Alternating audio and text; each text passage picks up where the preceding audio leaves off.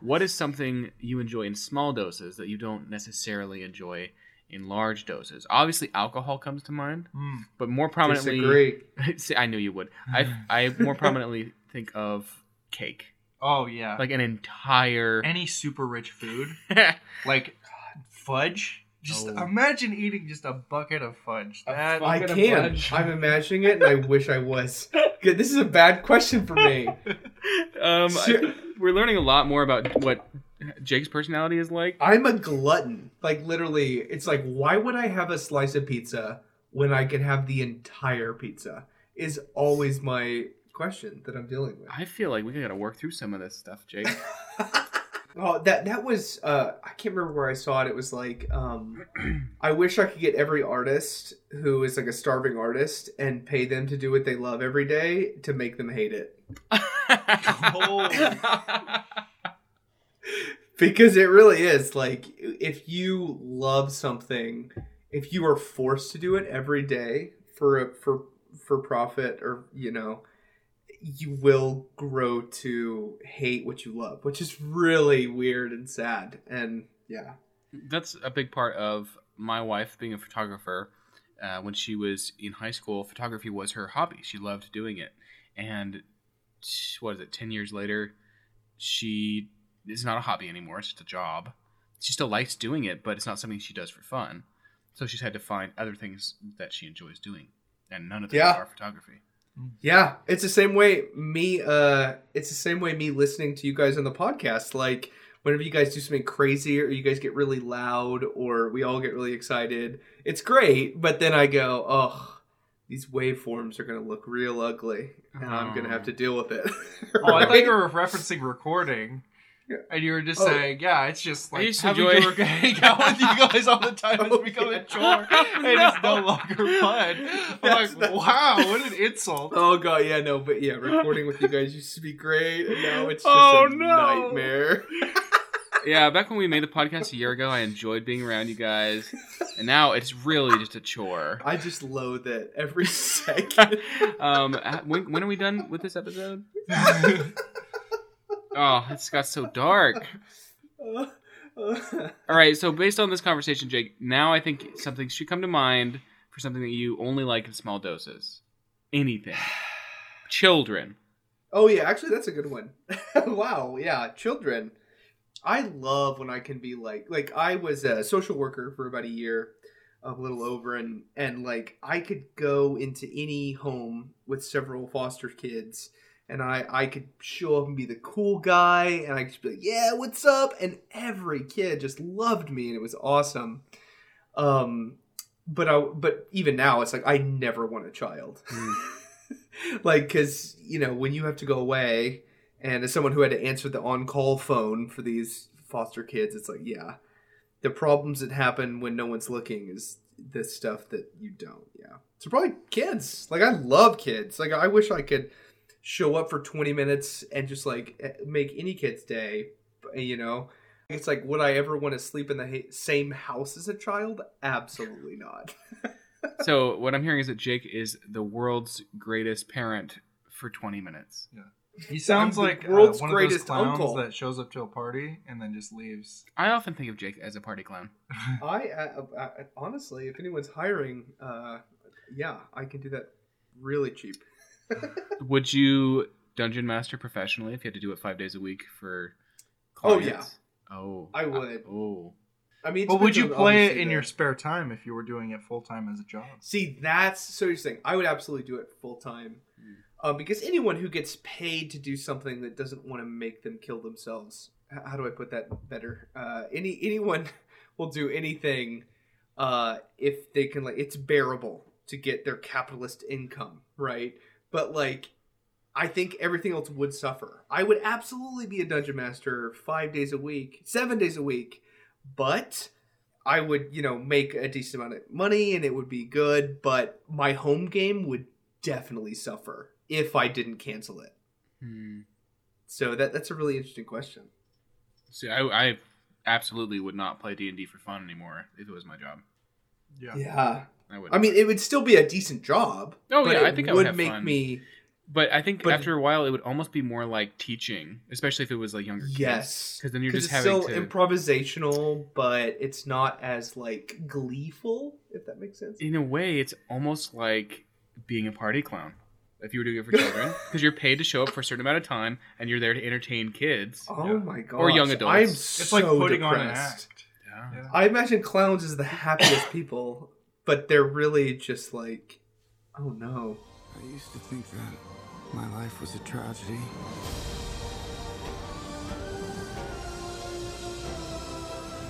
But now I realize it's a comedy.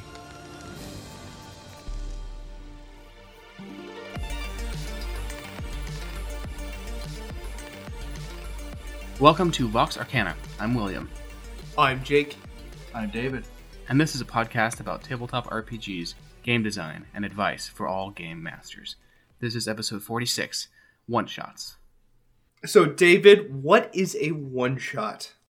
So, a one-shot is typically an adventure that only lasts one session. Wow. And that's the show, folks. That's it. All right, wrap it up. Yeah, I think that's accurate. To put it simply. Some of the one-shots I have run have actually spilled into 2 or 3 other sessions. And so I would call it almost like a mini-series campaign compared to a year of D&D. Like, let's just play like 3 or 4 sessions, and it's self-contained, and then it's all done. I think it lowers the commitment for sure. Like, this might be something that you pitch to your friends, where you go, hey, do you guys want to play this thing? It's like this. And, you can kind of do it without the commitment of being like, hey, you guys want to be in this thing that lasts for a few years, and it has to be every Tuesday for that amount of time. It's like, no, it's much better to be like, hey, let's just come over. We'll do this crazy, just like, fantasy role-playing thing, which is like a one-shot. And that's how you get them hooked. Couple of hours, quick adventure, in and out. Let's go, in and out, 20 minutes adventure. Yeah, exactly. Leave them hungry for more. But yeah, I think one-shots are a good way to introduce people to the game. They're also a good way to break up the tone of a currently running game. I've done this with huge campaigns that wrap up. I've given each of my players a chance to be the dungeon master, to feel my pain. And to kind of have some creative freedom to do some crazy stuff of their own. And that they've all been fantastically wonderful in each of their own ways. So I think one-shots are a great way to... Yeah, there's kind of 2 extremes. It's either to break up a currently running game. It's like, let's just try this out. Let's get our feet wet in different genres or different systems. Or it is... it serves a really introductory function to people who haven't played. Would you ever consider doing a one-shot that takes place in your campaign setting, and it's kind of like a flashback or something? Oh, that is wonderful. Yes, absolutely. I absolutely, yes. I've actually, my players are listening, but yeah, I've started getting to the habit of, in my sessions, every other session or so, I'll have like a flashback or a flash forward, or like a kind of epilogue or a post-credit scene, or stuff like that really like kind of expands in the world and goes like, oh, what were their other characters they used to play as doing in the world, stuff like that. And I would love to expand on one of those kind of post-credit scenes and be like, okay, what is happening? So this character, oh my gosh, meets this character. What do they do? And it's like, oh, that's really interesting.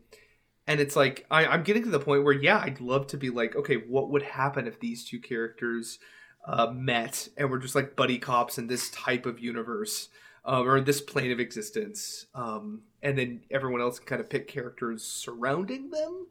But yeah, that's high on my list of priorities, because I feel like that could be really, really cool to expand the universe and, just trying to make my own Arcadia cinematic universe. Imagine a campaign where you have a cutaway session where you play as the villains, and you're like organizing like their plans. Yeah, super cool. Actually, it reminds me of all things.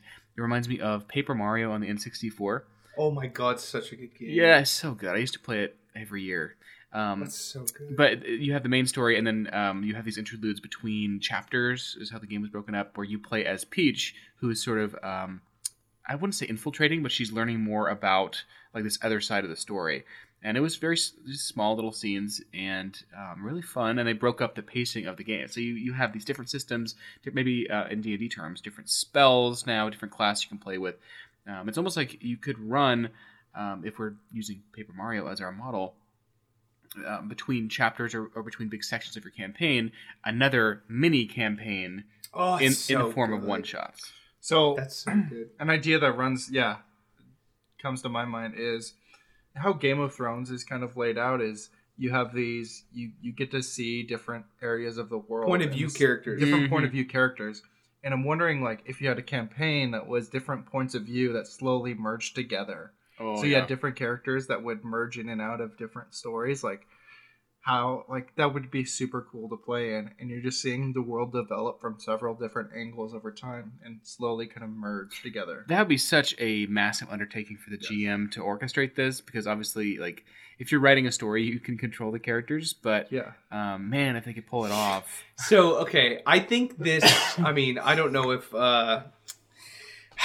I think this will be done. Obviously, we're not the first people to think of this, but I think that could be a great opportunity for people that are doing streaming, like D&D Let's Plays or like live plays sort of things, to have like several different dungeon masters or even the same dungeon master doing several different parties that are interacting in the same world. Like this whole Marvel Cinematic Universe thing, like building a world together and like seeing how your players affect it. Oh, I could see it'd be a massive undertaking with a lot of buy-in, but I feel like it could be really cool. It sounds like we're talking about using one-shots to supplement existing campaigns, but in my experience, you're right. One-shots for me are to combat burnout, or because the group suddenly dissolved, or maybe I just wanted to try a different system for a while. So those are all... Or you don't have enough time to commit to a campaign, but you still want to play occasionally. Yeah, so often I have players who aren't in my main game, and I know that I won't have an opening for a long time, and they just really want to play. Schedules line up like the planets align, and I just say, well, let's run something. I can make something.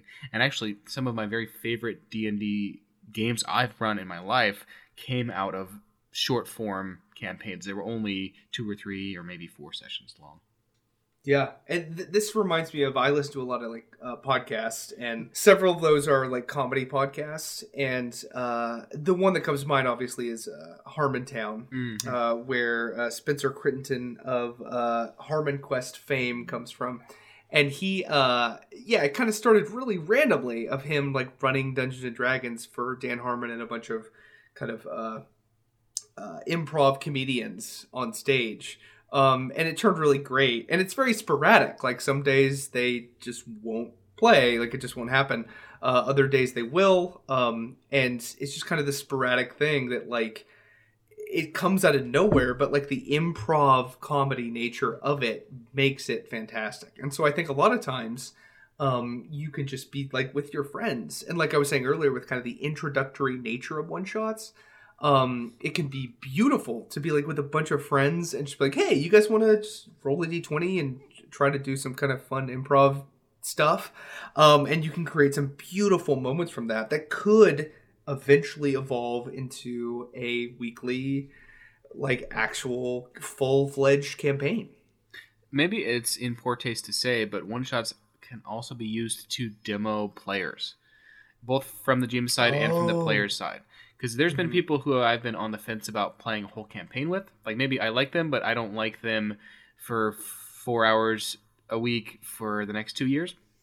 Yeah. You know who you are. But there's definitely some people that you just don't want to commit to. And actually some players who aren't sure if they want to commit to a D&D game. Yeah. Or maybe it's something like they're only home for a spring break or a summer break and you want to run a game for them. Yeah. One-shots serve so many purposes. They can be introductory. They can be to fill an off night. You can use them for so many different things. So I guess asking like what are some of the what are some of the most memorable one shots you guys can remember from your time in the trenches? So arguably, Jake, you could probably classify my entire campaigns as one shots because they only last a few sessions. The one that immediately comes to mind is I think it was 3 sessions, and I don't know if I came up with the idea or if somebody challenged me to do it, but the idea was the Hunger Games combined with I think it was really just the Hunger Games on the moon.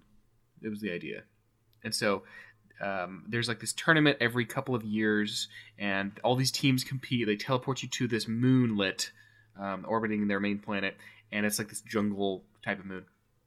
And you have to get to the other side of the moon, and the one who gets there gets a wish. So it's a big deal.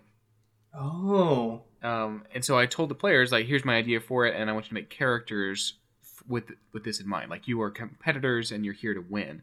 And all I did was I had a bunch of other teams that were competing. They all had these fun, like, very broad themes. And then they went for it. And, man, it was just a tremendously fast-paced. It was really satisfying, in my opinion. And it's something that I've really come back to. Like, I go back to my notes for that adventure because it was so minimal. Like, I didn't really invest much time in prepping, but what I did prep was all useful at the table. And it was different than my normal prep. It was different than my normal group, and the game was so much better for it. I think for me, most of my most memorable one-shots have been around Halloween. And I've had this tradition of doing like a Halloween one-shot that usually is Call of Cthulhu. And we will do something in line with that is super spooky and scary. And even if that's like our traditional, okay, we play D&D every Thursday night or whatever, this Thursday is going to be just, you pick new characters, you're paranormal investigators, it gets really crazy. And so I carried on that tradition into my 5e games that have been ongoing, where I've kind of made around Halloween time they will experience a haunted house or something really spooky. But I feel like my dips into Call of Cthulhu and that brand of horror are some of the most memorable one shots I've had. I think my favorite games have been one shots just in general, just because they're so tight and compact and just very neat. I remember one of the more memorable one shots that I was a part of was one of the first games that I ever played in with Will, and it was kind of a subset of a larger campaign where we had gone into the minds of these other characters, and we were aboard. We were trying to figure out what happened aboard this alien spacecraft, and there's kind of like horror elements and I was in that, wasn't tension. Yeah, wow, we were all in that. That was a long time ago. I just remember. It was just the whole story. It was very tight and just fast moving, and it was just a really good adventure, and it kind of played out as a one shot in this larger game. I remember that because the idea was that you were in space on this hulking Star Destroyer type of thing, and they had recovered these soldiers' bodies from like drifting in space. And they were comatose or dead or something, but they had technology that could put your consciousness into their minds so you could relive their last moments to solve the mystery. And that was the basis for this sort of a subset, like David said, a one shot within a campaign. And it was tremendously good. Yeah. It was great. It felt like the tone felt like Aliens meets Dead Space. Yeah, and that's what I was going for. Yeah, and it was super interesting with all this like kind of rogue AI mixed with this like crazy paranormal alien stuff. Yeah, it was great. I wonder if I have the notes for that somewhere. There's probably a Google Doc buried in the recesses of the internet. Of the docs. Of the docs. Okay, so let's talk about designing a one shot. Like, what are the things you have to keep in mind when going into designing a game that is only supposed to last one session? Like, how do you go about kind of with that time constraint in mind? How do you go about designing a one shot? The most important thing to remember is that there's a lot of slack time, just downtime in D&D, which for me is personally very obnoxious. Shopping and visiting town and travel. Like anything that does not completely serve your adventure needs to be cut. And so instead of, like, if you're playing a campaign, you can say, okay, we start in town, you're going to head out to your adventuring site, so go shopping. In a one shot, you say, okay, you arrive at the doors of the dungeon. What do you do? You're there. Yep. Yeah. So you, number one, it's cut the fat. So any travel, you just kind of, you do a Star Wars wipe and just move on, and you're at where you need to be, or you're at the next important story moment or story unless beat. the travel beat has some bearing on It's it. very important. Yeah, and unless there's some sort of important note about the travel, like, you just need to cut to the action. So I think a good thing that can often aid in this, because it's very hard when you're a dungeon master trying to create this one shot or this like arc, if you're like, oh gosh, I've trimmed all the fat, what else? I can't cut out this, I can't cut out this. I think a good way to maybe trim the fat from the beginning is to have all the characters maybe already know each other and start in literature sense called in media res, which means like in the middle of the action. And I think that is really, that can be a good way to introduce action early. Like maybe you have a big boss scene, but other than that, there isn't much like combat because you're worried that might drag on and take too much time, especially in 5e.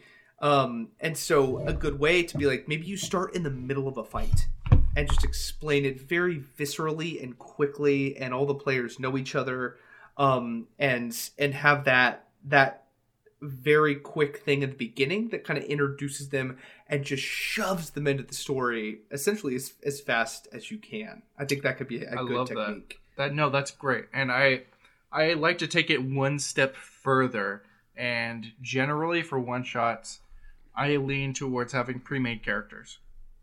And this allows more control over the story, so you can have part of their backstory partially developed. You don't want to fully make the characters and have a 10-page backstory for each character that you're going to use once, but you want to kind of have the broad strokes and say, you know what, maybe this is the reason why these characters already know each other, and then you kind of give it to the players with a strong idea of what the character already is when they jump into the game. Mm-hmm. So you're saying, like, let's say I have 4 pre-made characters. I have like the Doctor, the Witch, like these kind of broad concepts that the players can then go in and fill the details in on. Yeah, they can fill in all the niche details on their own and interpret the character however they want to, but the kind of the broad strokes are already there and already filled in, so that when you go and you're planning this the one-shot arc, you kind of know how the characters are going to be solving these problems based off of their archetypes and who they might know in the story, and how you can lure them in with character specific plot hooks, which you might not be able to do if they come up to the game with a character that you have no idea what it is until the day of. And that's what I did in that Space Marine adventure. I think it was 5 Marines, and they were all different ranks, and they all had different strengths and weaknesses. They're all different classes. Yeah, different classes, different weapons. The engineer, the medic, yeah, and it was super easy because then the players pick out the ones that they are drawn to. Yeah, and everybody they still have a good time, knowing also that the characters are essentially temporary because they're going to go away at the end of the adventure.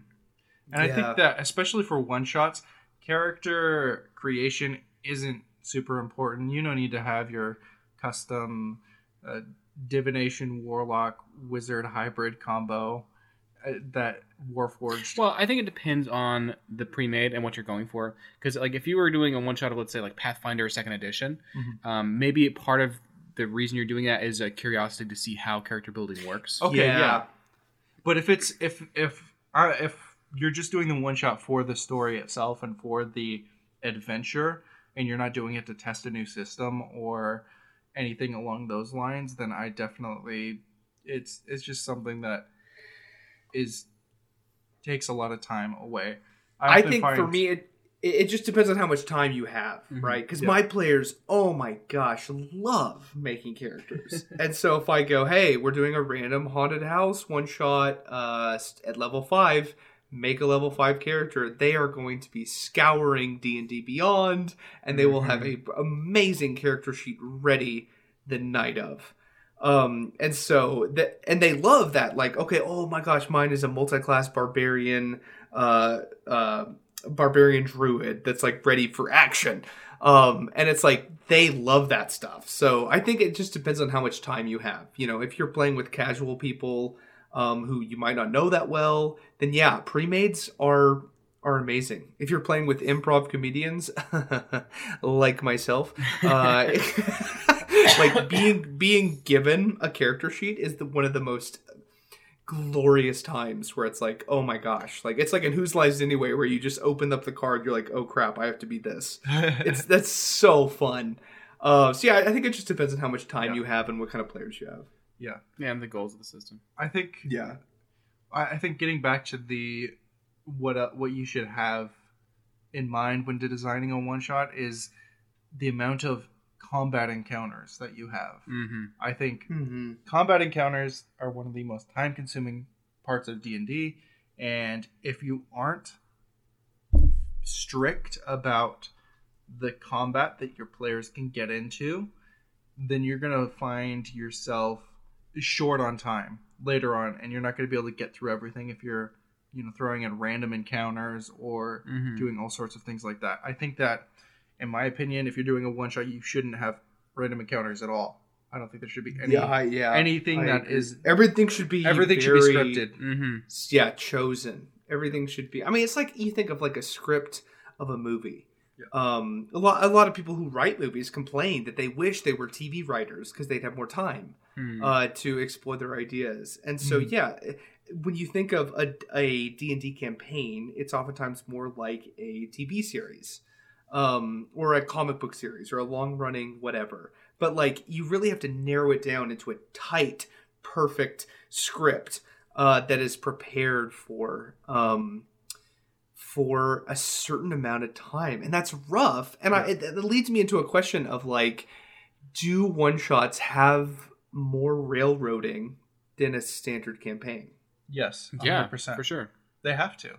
I think that you can't have a concise, short, punchy story without having any sort of railroading. I think that you have to allow the DM to guide you and be willing to fly along those rails and just trust that they have an angle in mind and that they know where they want to lead you. So, Jake, actually, I have an interesting thought on that, but I have to tell you something else to get to it. So I'm not changing the subject. Right. Let's hear it. This is back on my Hunger Games Moon Planet adventure.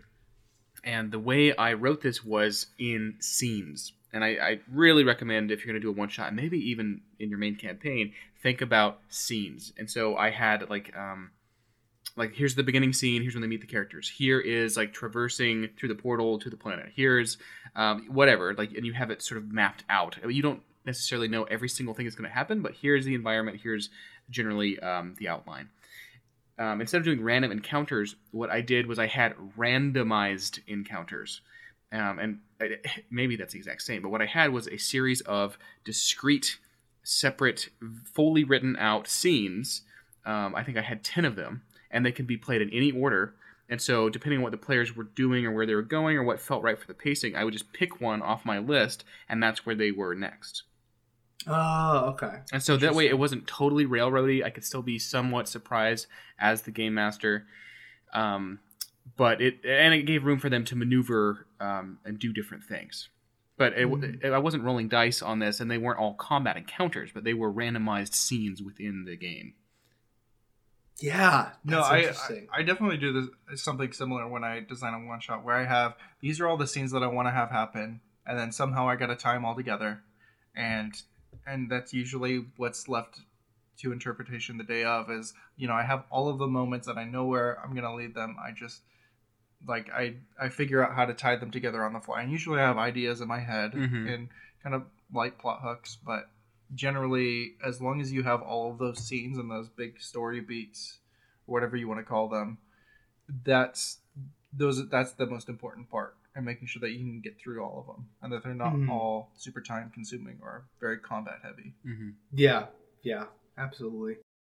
how would you guys introduce a new world in one session? Oftentimes I find myself playing in an entirely new campaign setting or world when I do one shot. So how do you guys like to introduce the world and make it more knowable? I have a hot take. You don't really need to communicate very much to your players. Like, you think that it matters, like this planet has 2 moons and the day and night cycle is different depending on, like, that doesn't really matter. Okay, no, hold on, I got it. Okay, so in Critical Role, which I'm sure many people listen to, I think it's season 2. They like look up at the star and the stars in the sky and the starry night, and they see 2 moons, and they're just like, wait, what? And like all of these players have been playing in this world for years. Yes. Like, I think 4 years, Something like that. Oh my god. and so Matt's like, you guys never looked up. He's like, that's always been the case. And so that proves a very obvious case that, like, you don't need to give them insane astrological information about your world. You just need to know, like we've talked about in our world building episode, the micro scale. What is the city like? And you want beautiful, juicy details for that micro scale stuff, but you don't have to give them a massive, so you live on this sort of planet which has this amount of moons and these type of climates and this sort of area, and it's like, okay, just give them the tavern. Give them the city. Give them the dungeon. You want to give them what's relevant. Yes, and you want to nail that, right? You want to give them super good, relevant information for the micro scale. But macro, you can give them little tidbits, but it really, unless they ask, shouldn't matter that much. And it shouldn't take too much of the time. Because like we said, on one-shots, everything is on a timer. Yeah, for sure. I think, if I'm remembering from my Hunger Games game, I heard this on a different podcast, on a Star Wars podcast. I've forgotten the name of it, but they say use the Star Wars intro text rule, which is like 3 short paragraphs is all you get. Oh, yeah. And that's about all I give. Like, if you cannot boil your campaign concept into 3 short paragraphs for your players to digest, then, you just need to try harder, or maybe simplify your vision for your. Oh my gosh, I think that goes for any campaign though. Even broadening this out from one shots, like that rule of like all of this should fit onto a Star Wars slider text. Yeah. In 3 paragraphs. I feel like that's really good advice. So maybe even with one shots, like that should fit into 1 paragraph, if that. Yeah. I think it comes down to just have planned out the relevant details and reveal them as you go through it. So if they're in an area and there's some sort of significant monument, like point it out and kind of describe it, but slowly reveal. Part of the fun of exploring a world is about revealing its intrigue and mystery and not having it all revealed up front. So yeah, I like the idea of keep the introduction short, like 1 paragraph, and then just kind of jump right into it and jump right into the action. I like that. Yeah, and so a problem that I will run into with like such a well-developed, huge, massive, sprawling world that my players can deal with, if a new player is in there, they feel like their character is kind of a fish out of water because the player is a fish out of water. Does that make sense? Like they're like, I don't know about all this crazy world building stuff, even though my character should. And so a good way to bypass that is to put the characters in a one-shot, put those characters into a place where they're unfamiliar with. And this is a very common tool used for one-shots. Oh, yeah. To make it so that the character and the player are both unfamiliar with the environment. So these are often kind of contained environments. And what are some examples that you guys have used of like contained environments where the player and the character are both kind of out of their element? Haunted houses. I've used this in it wasn't Call of Cthulhu, but it was a different system, essentially emulating a Call of Cthulhu game. The players have a car wreck on this road, and they are rescued by these homeowners that run this mansion. and you can't really get away because it's out in the middle of nowhere on like a mountain highway. Like there's all these, I don't want to say invisible walls, but there's all these limiting factors that are really discouraging players from just walking off.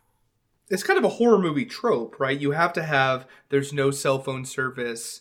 You have a broken leg. Yeah, like all these things where like, there are no cars in the parking lot. There has to be a way that they are contained, because if you're not in this place, if you're not forced to be stuck in this area, then it becomes more of like a fleeing simulator than like an actual role-playing game. Another example of sort of contained environments, an obvious one, is in sci-fi, in the spaceship. And so that is something like, think like the first Alien movie, which is such an amazing combination of sci-fi and horror.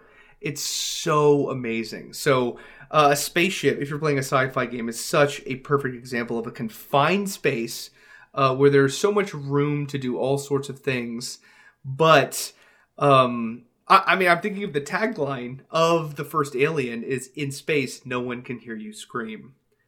In meaning like the vacuum of space surrounding you, there's no escape. You can't just like jump out of the side of the ship. Like, you're confined. You're forced to be in this space. So I think a spaceship is an obvious sci-fi example of a confined space that's perfect for a one-shot. We kind of talked about how do we throw your characters into the unknown, and I think that just having a group of adventurers, you're almost always going to be going somewhere you don't know. And I think that I've kind of utilized that fact of, you're in an unfamiliar town. Like maybe you've been here once before, but you don't really know anyone here. You don't have any, maybe you have one or two meaningful connections, but everything else is kind of on the fringes, and you just tell them what they do know, and then everything else is up for them to find out as they go through.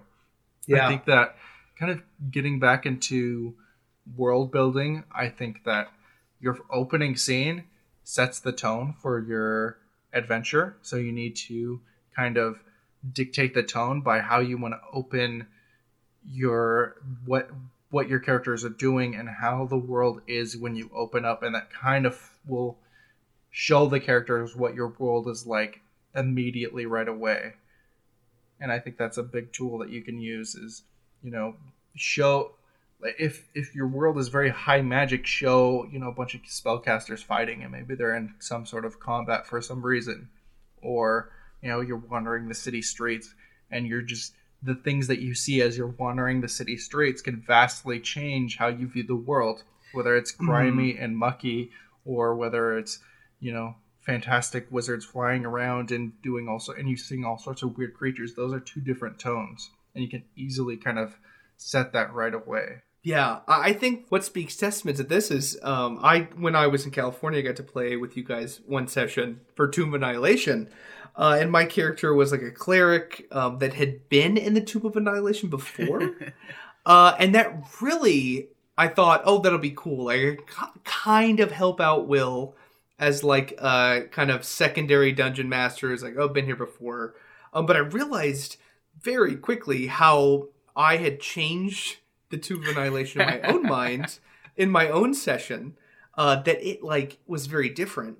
And also the whole technicality of like, don't worry, people, I've been here before. And then looking at the dungeon master and be like, did what I say, is that real? and so it right there, it shows how hard it is to have like a tour guide player, unless they literally know the place. And that's why it's so important to have both the character and the player not know what's happening in a one-shot. I think that's such an underrated part. Like, if you want to have a great one-shot, put the players and the characters in a place where no one knows what's going on. And that's really leads to honesty in the reactions, right? Because when something crazy happens, it's not like, oh crap, my half elf would be so afraid of this. Oh my gosh. No. Like, it's like you and the half elf you're playing are both like, like they're both afraid of what's happening because no one knows what's going on. To be fair though, in that one game, where you thought you knew what was going to happen, and it made the game so much better because you went through and you played as if you knew everything that was happening. And all of my characters' reactions were just being pissed at your character because he's leading us through and walking us right into all of the traps when he says he knows how to disarm them. And it them. looks bad, yeah. And so, no, I think that speaks even more testament to, like, yeah, one-shots need to be, the players and the characters have no idea what's going on initially. And throwing them in a situation where no one's comfortable, no one's like, oh, take it easy, guys. Like the druid's like, this is my forest. I know what's going on. Right? There needs to be none of that. There needs to be just pure, everyone's in a new spot. So we've talked about haunted houses, spaceships. I've mentioned microplanets. Once again, it's with the moon. Yeah, it was a enclosed environment that seems like a totally open world. So it's messing with your mind.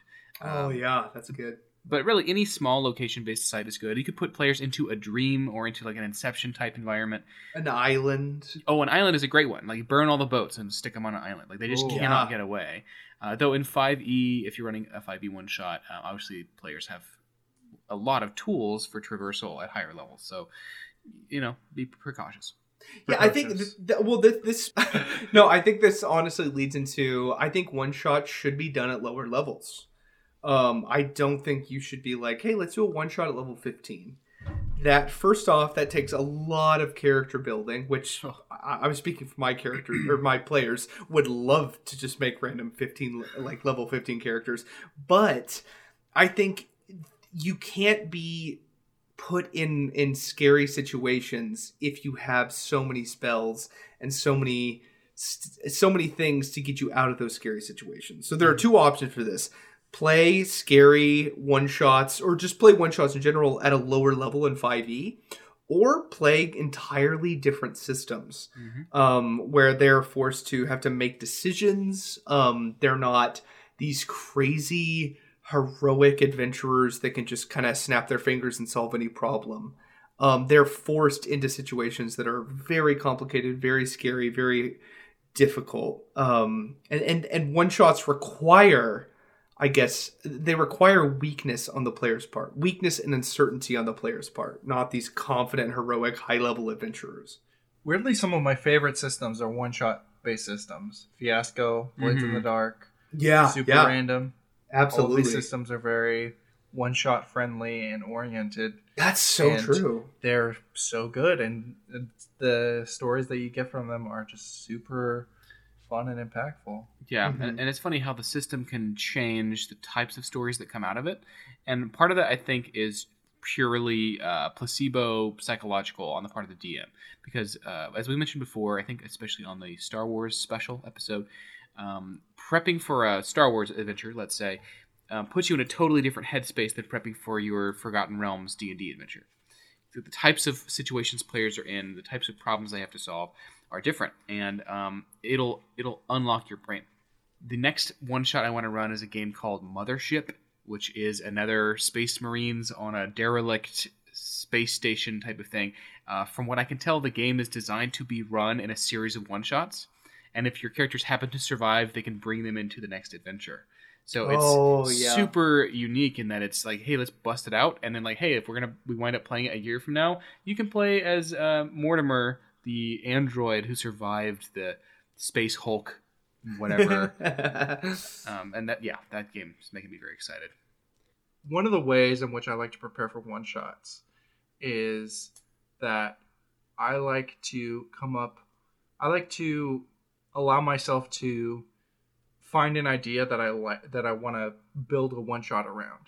One of the ways I do that is by going through the monster manual and just looking at different monsters to see what are some of the different monsters that we can do.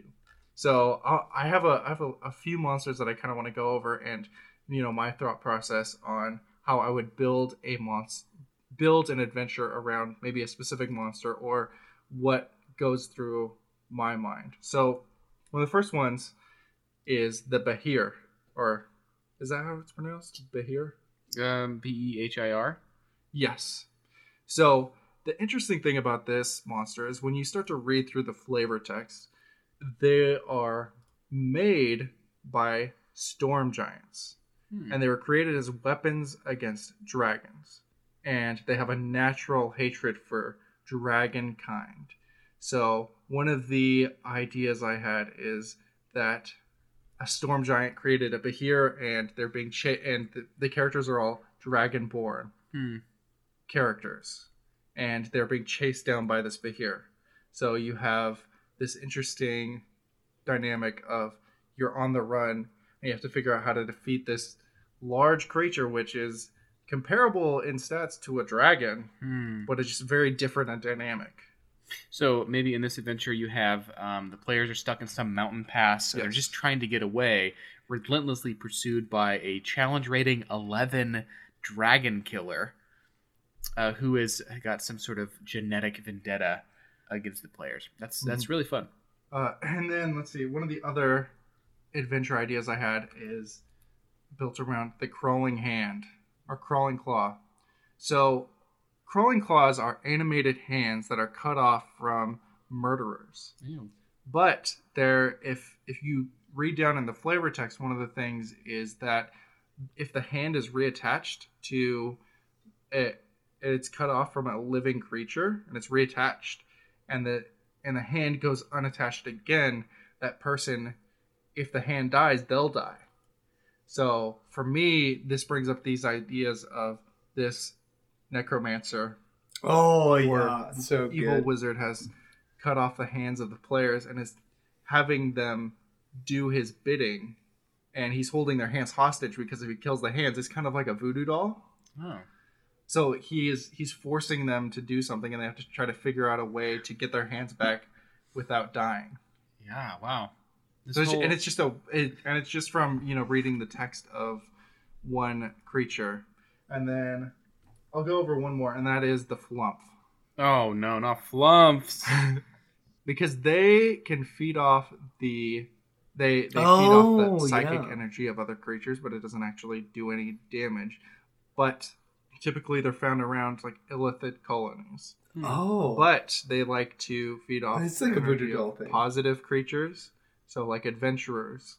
So this would be more of like an introductory character where the Flump comes to them with like some sort of knowledge. Maybe I'll just run a one shot where the players have to play as Flumps. Have you ever used a Flump in your game before, Jake? I have not, sadly. I think it's happened as a triggering of a wild magic. Oh, really? But that's it, yeah. Yeah, they pop out and just sort of flump around and don't do much. Flump around. They do have a stench spray. It doesn't really do anything. Dad. It makes you smell bad. Let's talk about how to build a story arc for a one shot, because we're working on a tight schedule here. Yeah. So what are some ways we can, or maybe even just some types of adventures we could run in this format? Yeah, I think it's really important to focus on that like tight schedule. I like there being like a doomsday clock sort of thing. That's a fun one where it's like, okay, you guys have to solve this or else the world ends. But because it's a one shot, it's like if the world ends, it doesn't, my biggest fear as a dungeon master, like my world that I've created over all these years isn't destroyed. It could be a different world. So maybe like, kind of a doomsday clock sort of thing. Other situations where it's like escaping from prison. Heist. Ooh, yeah. That's a great one. Yes. Like, putting your characters in a situation where they wouldn't normally be in, I think, is a good starting point for character, like just story arcs for one shots. One format that I really like is the idea of a secret traitor, sort of like in John Carpenter's The Thing, where one shots are a great place to test out new mechanics or new crazy ideas you have that you don't want to necessarily risk your main campaign on. But at the start of a campaign, maybe you give somebody a piece of paper that says, hey, you're the traitor. You're trying to do such and such thing, such and such goal before the end. And there's one adventure in particular that does that. It involves a mining drill, and you're trying to save this planet from detonating, and all the players are going to sacrifice their lives, but then one of the players decides not to. And did I play this? No, it's one that I want to run for you guys. I swear I've played... I told you a little bit about it. Okay, you probably told me about it, and now I've imagined playing it in my head. Yes. as I mentioned with my scene it's not randomly selected, but my non-linear scene progression, if you do have your world split into scenes, or your game split into scenes, you can pace it differently. So maybe like, oh, I was planning on having 3 things happen before they got from A to B, but now we're short on time, so we're only going to have one of those things happen. It lets you modulate, and maybe even remove the scene completely. It lets you modulate and maintain that tight schedule that you're aiming for while you're still hitting those big story beats of, the beginning, middle, and end. Mm-hmm. I think that one of the biggest keys for building a story arc is focus on one specific scene or moment or idea and expand upon that. So let's say you want to start with the players escaping from a dragon with all of his gold. So and that's the main plot of your one-shot adventure. So how do the players get into the dragon's lair? Where's the dragon's lair at? How do they find it? How do they know of this?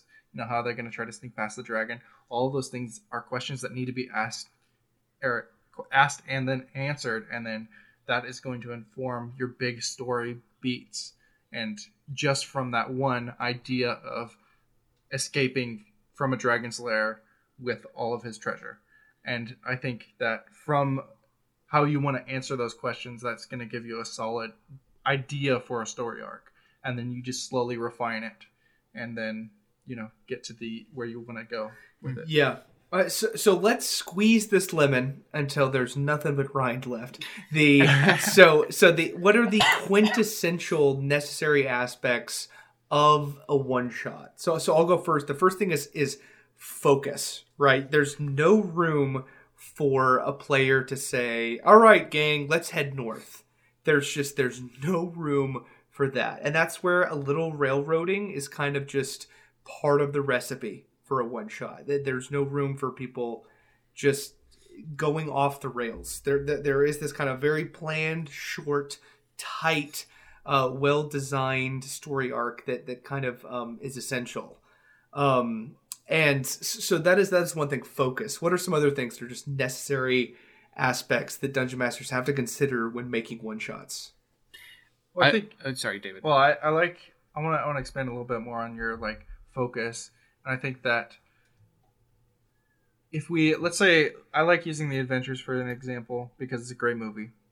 So at any point in time, it would be weird if the characters just said, you know what, let's just sit down and have a drink.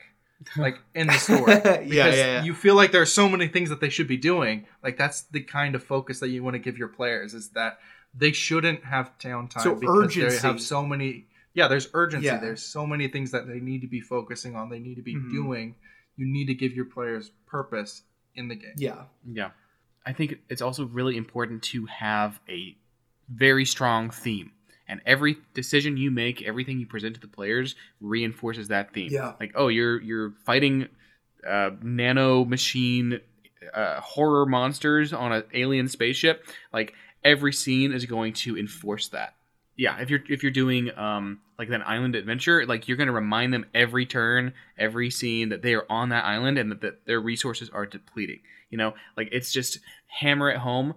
Really, don't talk about anything else that doesn't in some way revolve around that core theme. This is the hubcap, or the what do they say? It's the hub that the spokes turn around. Is that core idea? I think, echoing off that, one shots are a great opportunity to try out themes that you might not have utilized before in your normal campaigns. So obviously, we've talked about in this episode stuff like horror. Can be a great one. Stuff like survival games where you maybe have limited resources that are constantly depleting. One shots are an opportunity to try out and test different systems and especially different tones, to see how your players react to them, to see if your players like reacting to these sort of tones. That's true, and maybe that's why it's so important to do these in a smaller format, because we talked about this on the House Rules episode. This is your chance to try out things that might be controversial, things that your players think they might not enjoy. And because there's no pressure of saying here's a change that we're going to live with for the next year of our actual lives. It's oh no, it's just for tonight. We'll just try it out. Mm-hmm. And yeah, I think the players will find stuff. They're like, oh, that's actually a really cool system, right? Like adding in like an insanity system for a horror game, or adding in like a resource management system from a survival game, stuff like that. You try out in one shots, and you'll be surprised how much the players who were probably many of them vehemently against, until they're like, oh no, that made it way more fun. Yeah, as David mentioned, timers or urgency are very important, and maybe this is something you put out in front of the players. There's a method I've seen where you just roll a d4, and whatever that lands on, you say, okay, like this is going to happen in this many turns, and it's just going to happen, and you're pushing this pressure for the entire session. And maybe that can be exhausting, so maybe you're not constantly rolling that timer in front of the players, but there's some clear and present threat that's after them. That dragon, the dragon eater, the Behir, is coming down the mountain, and it's going to eat you. Like, you cannot stop for camp. You cannot eat food. You have exhaustion. You will die. Yeah. I'm just imagining a whole one-shot built around a group of people trying to defuse a bomb, and it's in its real-life time. And there's 2 hours, and you could see the timer ticking down, and they're trying to do it in real time, like trying to figure out how to solve it. Like, that would be a very hard one to run, but I think it could be really fun. Well, so what you do is you have the person on the bomb, and then like this team of operatives who are like getting information across the city and radioing in. Yeah. And you're playing flashbacks, you're playing different scenes across the town to get enough information to defuse the bomb. Like, see, and this is some experimental stuff that like is crazy, but you could just try it for one night. Yeah, it's for one night. If it falls apart, it doesn't matter. Yeah. Mm-hmm. That's the beauty of one shots, is that there really is not that much buy-in. It's like, we're just going to try this out. If it fails, it fails. If it works, then the rest of our nights, our role-playing nights, will be even better. All right, I think we're going to move into Plot Hooks one-shot edition. Let's build a nice big one-shot adventure. We've done this method in the past using our action verbs. And what we're going to do is go around and we're going to pick out some verbs and build an adventure around it. Specifically with a one-shot in mind, but of course this works for any adventuring night. Let's start over here with David. What's your verb? Banish. Oh. Banish. All right. My verb is diffuse, building off of what David just said about that bomb. Oh, okay. Mine is protect. Is it back to me? Yes. Traverse. Oh, discover. All right. This is an interesting one. Okay. Wow. Two that seemingly don't work very well together in diffuse and banish. That's going to be something spicy. This will be good. So we have a little more leeway, right? Because we're not, we're creating this with more of a railroady sense in mind, because we're trying to envision this as a one-shot, not like a campaign plot hook. So what do you guys think would be a good one to start off with? So we have banish, diffuse, protect, traverse, and discover. Well, the first thing that leaps to mind is we can group the last three together, and that is protect, traverse, and discover. So in this scenario, you're traveling with somebody, probably a powerful magic user, into an environment of some kind. It's a dangerous environment, traversing this terrain with the goal is to discover the important object. And then I don't know how banish and diffuse fit in there. So the first goal would be, the first, I guess, plot point is that you're traversing across somewhere. And then once you get there, you're trying to discover something. Yes. So technically protect would be the first thing. Because I really love VIP missions where like you're really like almost like the Secret Service trying to protect this. Oftentimes I'll make it in my games like a criminal, or you're trying to protect this person who doesn't want to be protected. But yeah, like that's... Can we agree that's a starting point? Like there's this, maybe it's a wizard that's the only person who knows the spell that could diffuse or banish whatever's the later thing. So that's what I'm thinking, is that the wizard is going somewhere to banish some sort of and they need creature. Bodyguards. Yes. And somehow along the way, there's a tense situation that you need to somehow diffuse. Okay. So the first one we have protect. I think the next one would probably be traverse, right? So we're protecting this wizard. That is the only one that can banish this thing. So banish is kind of, so we kind of have traverse at the first, or protect at the first one, banish is the last one. So kind of protect, and then you're protecting this wizard as you're traversing this environment. What kind of environment? All right, so I have some ideas. Okay. Let's change this wizard into a powerful prodigy wizard girl. Okay. Young girl. What if we change the wizard into, it's an escort mission, but it's a prisoner instead? Exactly what I was thinking. And so we are protecting this person, not protecting...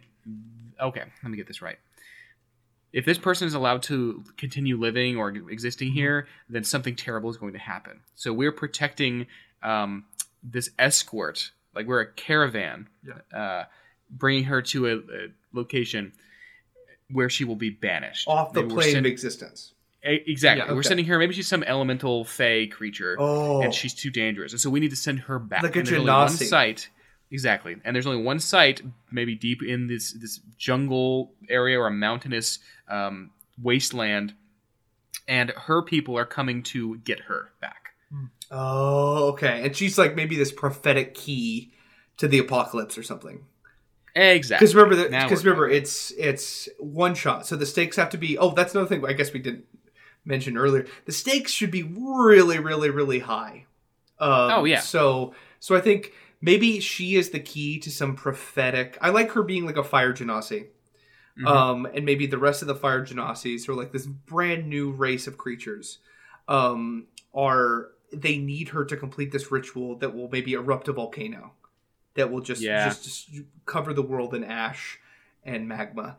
And so you guys are like, okay, we got to get her out of here. We got to banish her to the plane of fire, where she will be fine, but she just won't be able to finish this ritual. Okay, I like that. Maybe the timer could be that she's going... Well, it sounds silly, but she's going to explode, or in some way, like she's going to trigger this thing unless you get here, get her there. Trigger the volcano. Gonna explode. Yeah, like maybe if the whole thing, maybe the whole prophecy is if she's on this plane of existence, the volcano will go off.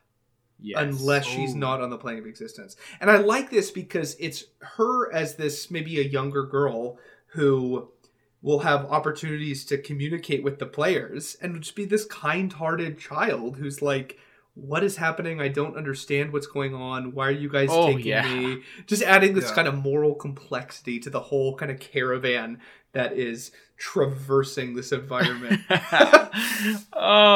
Maybe they have to go through some sort of hostile territory. Like the jungle is in... It's surrounded by tribes of people who are unfriendly. Fire cultists. I'm thinking of like fire I'm not even salamanders. thinking fire cultists. I'm thinking that fire cultists are actively trying to attack you, but you are going through some sort of like orc territory. No. David, dinosaurs. You have to... of course. Yeah. So you have to deal with people who are dino riders who are very basic, and they don't understand the stakes that are at play, and you're trying to defuse that situation. Very primitive, tribal. That's good. Really you can't really... I mean, maybe if you roll like a nat 20 on intimidation or persuasion, but most likely you're going to have to deal with orcs riding velociraptors being like, we want to attack you. So remember, we want to avoid a lot of long combats. Yes. So I think that we would probably build maybe one set piece encounter, and the rest of the quote unquote combat is just a drain on your resources cinematically. Like arrows are constantly flying, you're getting hit, your armor's getting chipped, and so you're just sort of taxing the player's hit points or spell slots or whatever every few scenes. You're right. So I think like there should be, in my opinion, I like starting in media res. Like you guys are like, okay, we're in this caravan, we're moving, we're trying to get this fire genasi off this plane of existence. We got to get to probably this like weird place that's like a portal to get her off. But I like there being one kind of mid, almost like Act 2 set piece where maybe it's a massive orc chieftain in this rainbow feathered armor who's on a T-Rex. And so it's like like that's kind of the one encounter. Like you can obviously like kind of move past the other orcs, but eventually, like, no matter what happens, that's going to be the encounter for the midpoint. So I like that, and then. Obviously, they overcome that and move towards the portal. What is the end game portion of this? What is the kind of last, like Act 3? How do they activate the portal? How do they? So I'm imagining. So I I'm now imagining that the portal is inside the volcano that is going to erupt. Oh, what? So they're actively they're having to fight through fire cultists to get to the portal on time. No, okay. I think to make this or something along to make this so it isn't like like what if they get caught up by the fire cultists? I think they get there first and they have to defend from the fire cultists, like ascending the volcano, and then they have to do something. I'm all for a good moral dilemma. So what if throughout this adventure, this young girl has been talking about another way? There must be another way. Oh man! And so maybe you slip a note to a player in the third act. Let's get some betrayal going. That says like there is a way to save her and not have the volcano go off. Like you get to diffuse the situation a different way.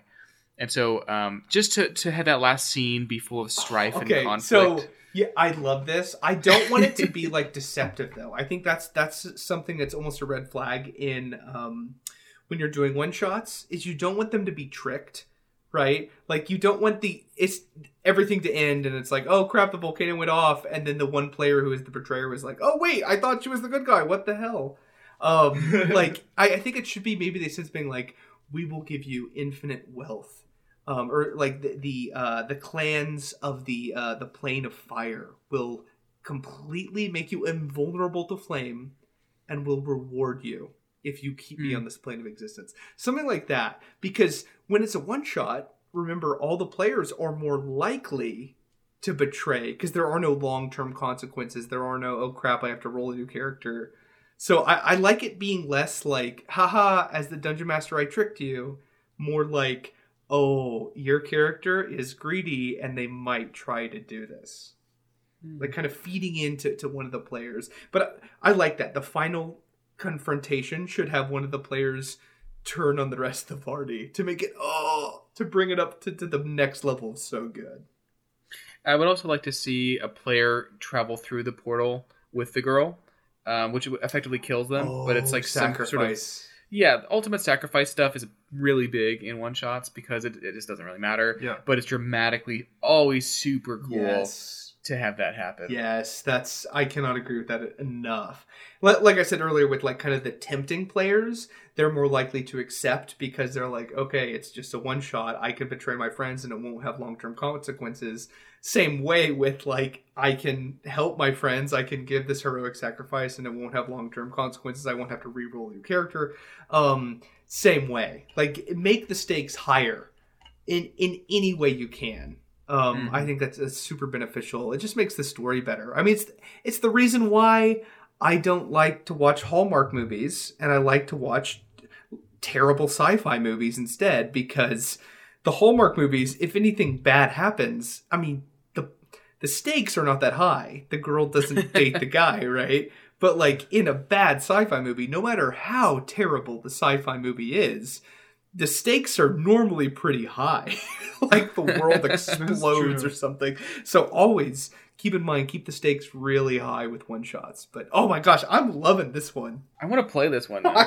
So what is the final like key? What is the banishment ritual like? What are they doing to like? What is the timer that they're trying to defend? I mean, it could be waves of enemies coming up. Imagine it's just a round-based timer. Yeah. Like you say you have to survive for 4 rounds. So is there? I guess in the caravan, there's a wizard who's like he's in charge, and you guys are just defending the wizard as he banishes this child. He casts the banishment. Yeah, that's good. That's good. I think that even if assuming nobody betrays anybody, once the portal closes and the girl is gone, the players will die. Like there's such a strong presence in the jungle. It's a Rogue One type situation. Yeah. Yes. Just once again, we're gonna raise those stakes as high as they'll go. Yes. And maybe that's something that players know up front. Is that very likely this is a suicide mission? Yes. So that's it. What, we some kind of Suicide Squad? That it's so important, and these are the most elite people that they could send on this mission. Yes, that's wonderful. I love that. This is a perfect example. I've done this when I was first doing role playing. I did basically the plot of Rogue One because they mention it so much in the original trilogy. I was like, yeah, it's a perfect, literally a one shot where it's like you have to do whatever it takes to get the Death Star plans. And so that's a perfect example of the one shot having the super high stakes and like knowing, oh, my character isn't canon, if that makes sense. Like my character isn't like probably isn't going to survive this. Oh, wow. That's a good one. I can't believe... so, for those of you listening at home, we did not prepare this beforehand. What you just listened to was pure creation and collaboration. And I'm really energized by this whole thing. Oh, man. All right. So, to finish us off, let's move into the question vault. Welcome to the question vault. Each week, we will answer one of your questions. You can submit your question to voxarcanapodcast@gmail.com. This week's question is from Daniel, coming all the way from Sweden. Guys, we have people in Sweden listening to our voices and not only tolerating them, but writing into the show. Wow. I'm impressed. Oh, I love it. Okay, so this is from Daniel. He says, "Hi, I'm working on a water temple dungeon. What do you guys think would be exciting to put in?" Oh, all right. So first of all, I'm getting Zelda vibes, but it's a solid theme, like a great theme for a dungeon. So I think that there are two types of water dungeons. The first one is completely underwater, where it's like this, like everything is submerged at the bottom of the ocean type of water dungeon. The other one, which I am more privy to, is the dungeon that is like almost halfway underwater. So that like there are all these certain things, and you can obviously interact above water and below water.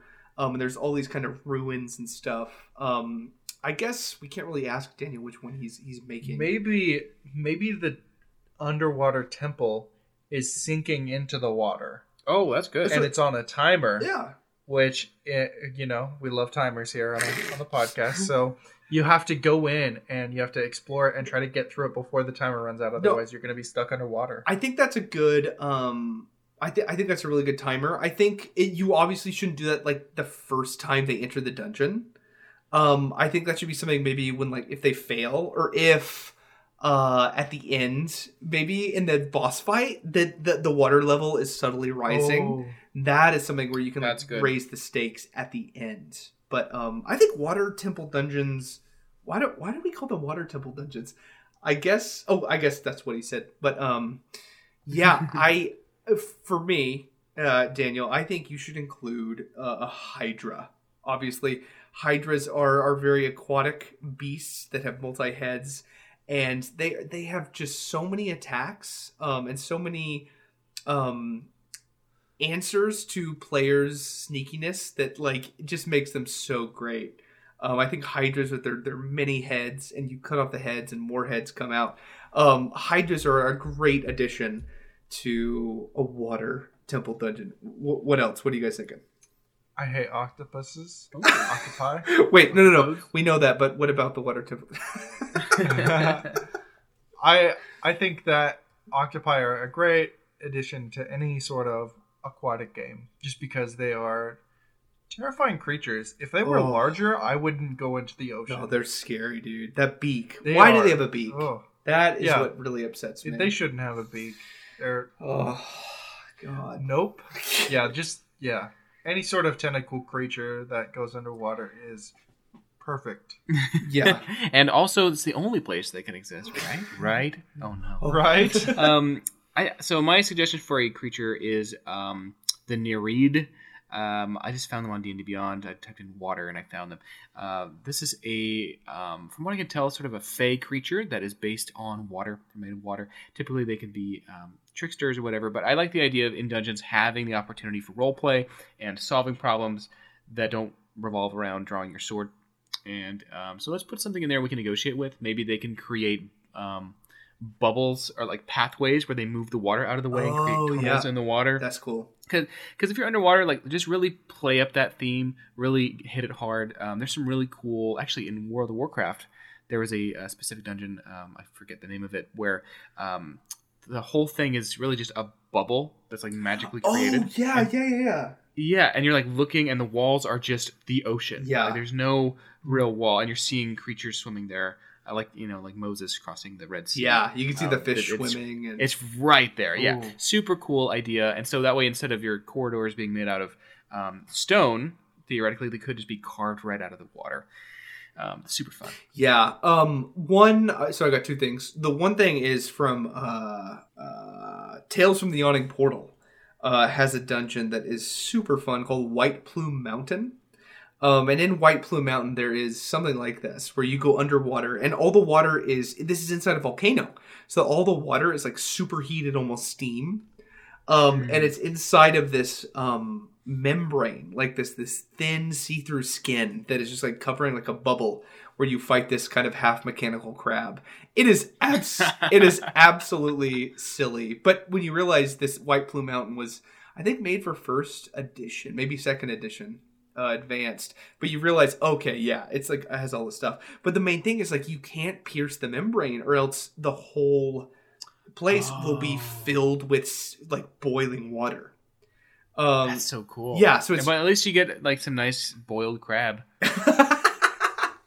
Yeah, and boiled player. Boiled character. Yeah, so it adds all these elements of complexity to it. I think the same thing what Will said, having like the kind of walls of water could be really cool.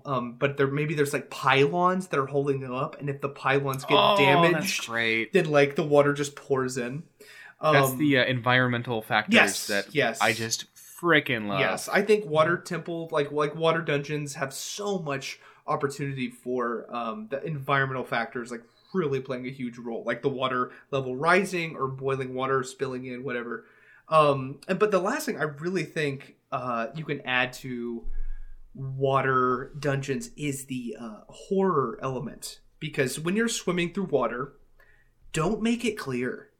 Make it to where it's worse than dark vision, like they can't see. And this is something that I've done with my players before, that just freaks them out. Just be like, you hit something, a very large, rough thing in the water. Ooh. And when you're underwater, it's like, oh my god, oh my god, oh my god. Like, is it a shark? Is it a massive, oh my god. And it might be nothing. It might be a submerged statue. It doesn't matter. If they can't see in this dark water, this maybe murky water, their imagination will do all the work for you. So I would incorporate horror elements when they can't see below potentially murky water. Man, what a cool theme for a dungeon. I'm taking this. I think they're underrated. I think Daniel from Sweden has something special here. He really hit the water nail on the hammerhead.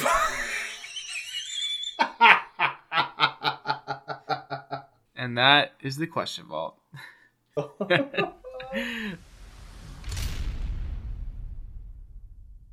Thank you for listening to Vox Arcana episode 46. I'm William. I'm Jake. And I'm David. We'll see you next time. You can follow us on social media, on Twitter, Facebook, and Instagram. We are at Vox Arcana Pod. And you can email us at voxarcanapodcast@gmail.com. I hate octopuses.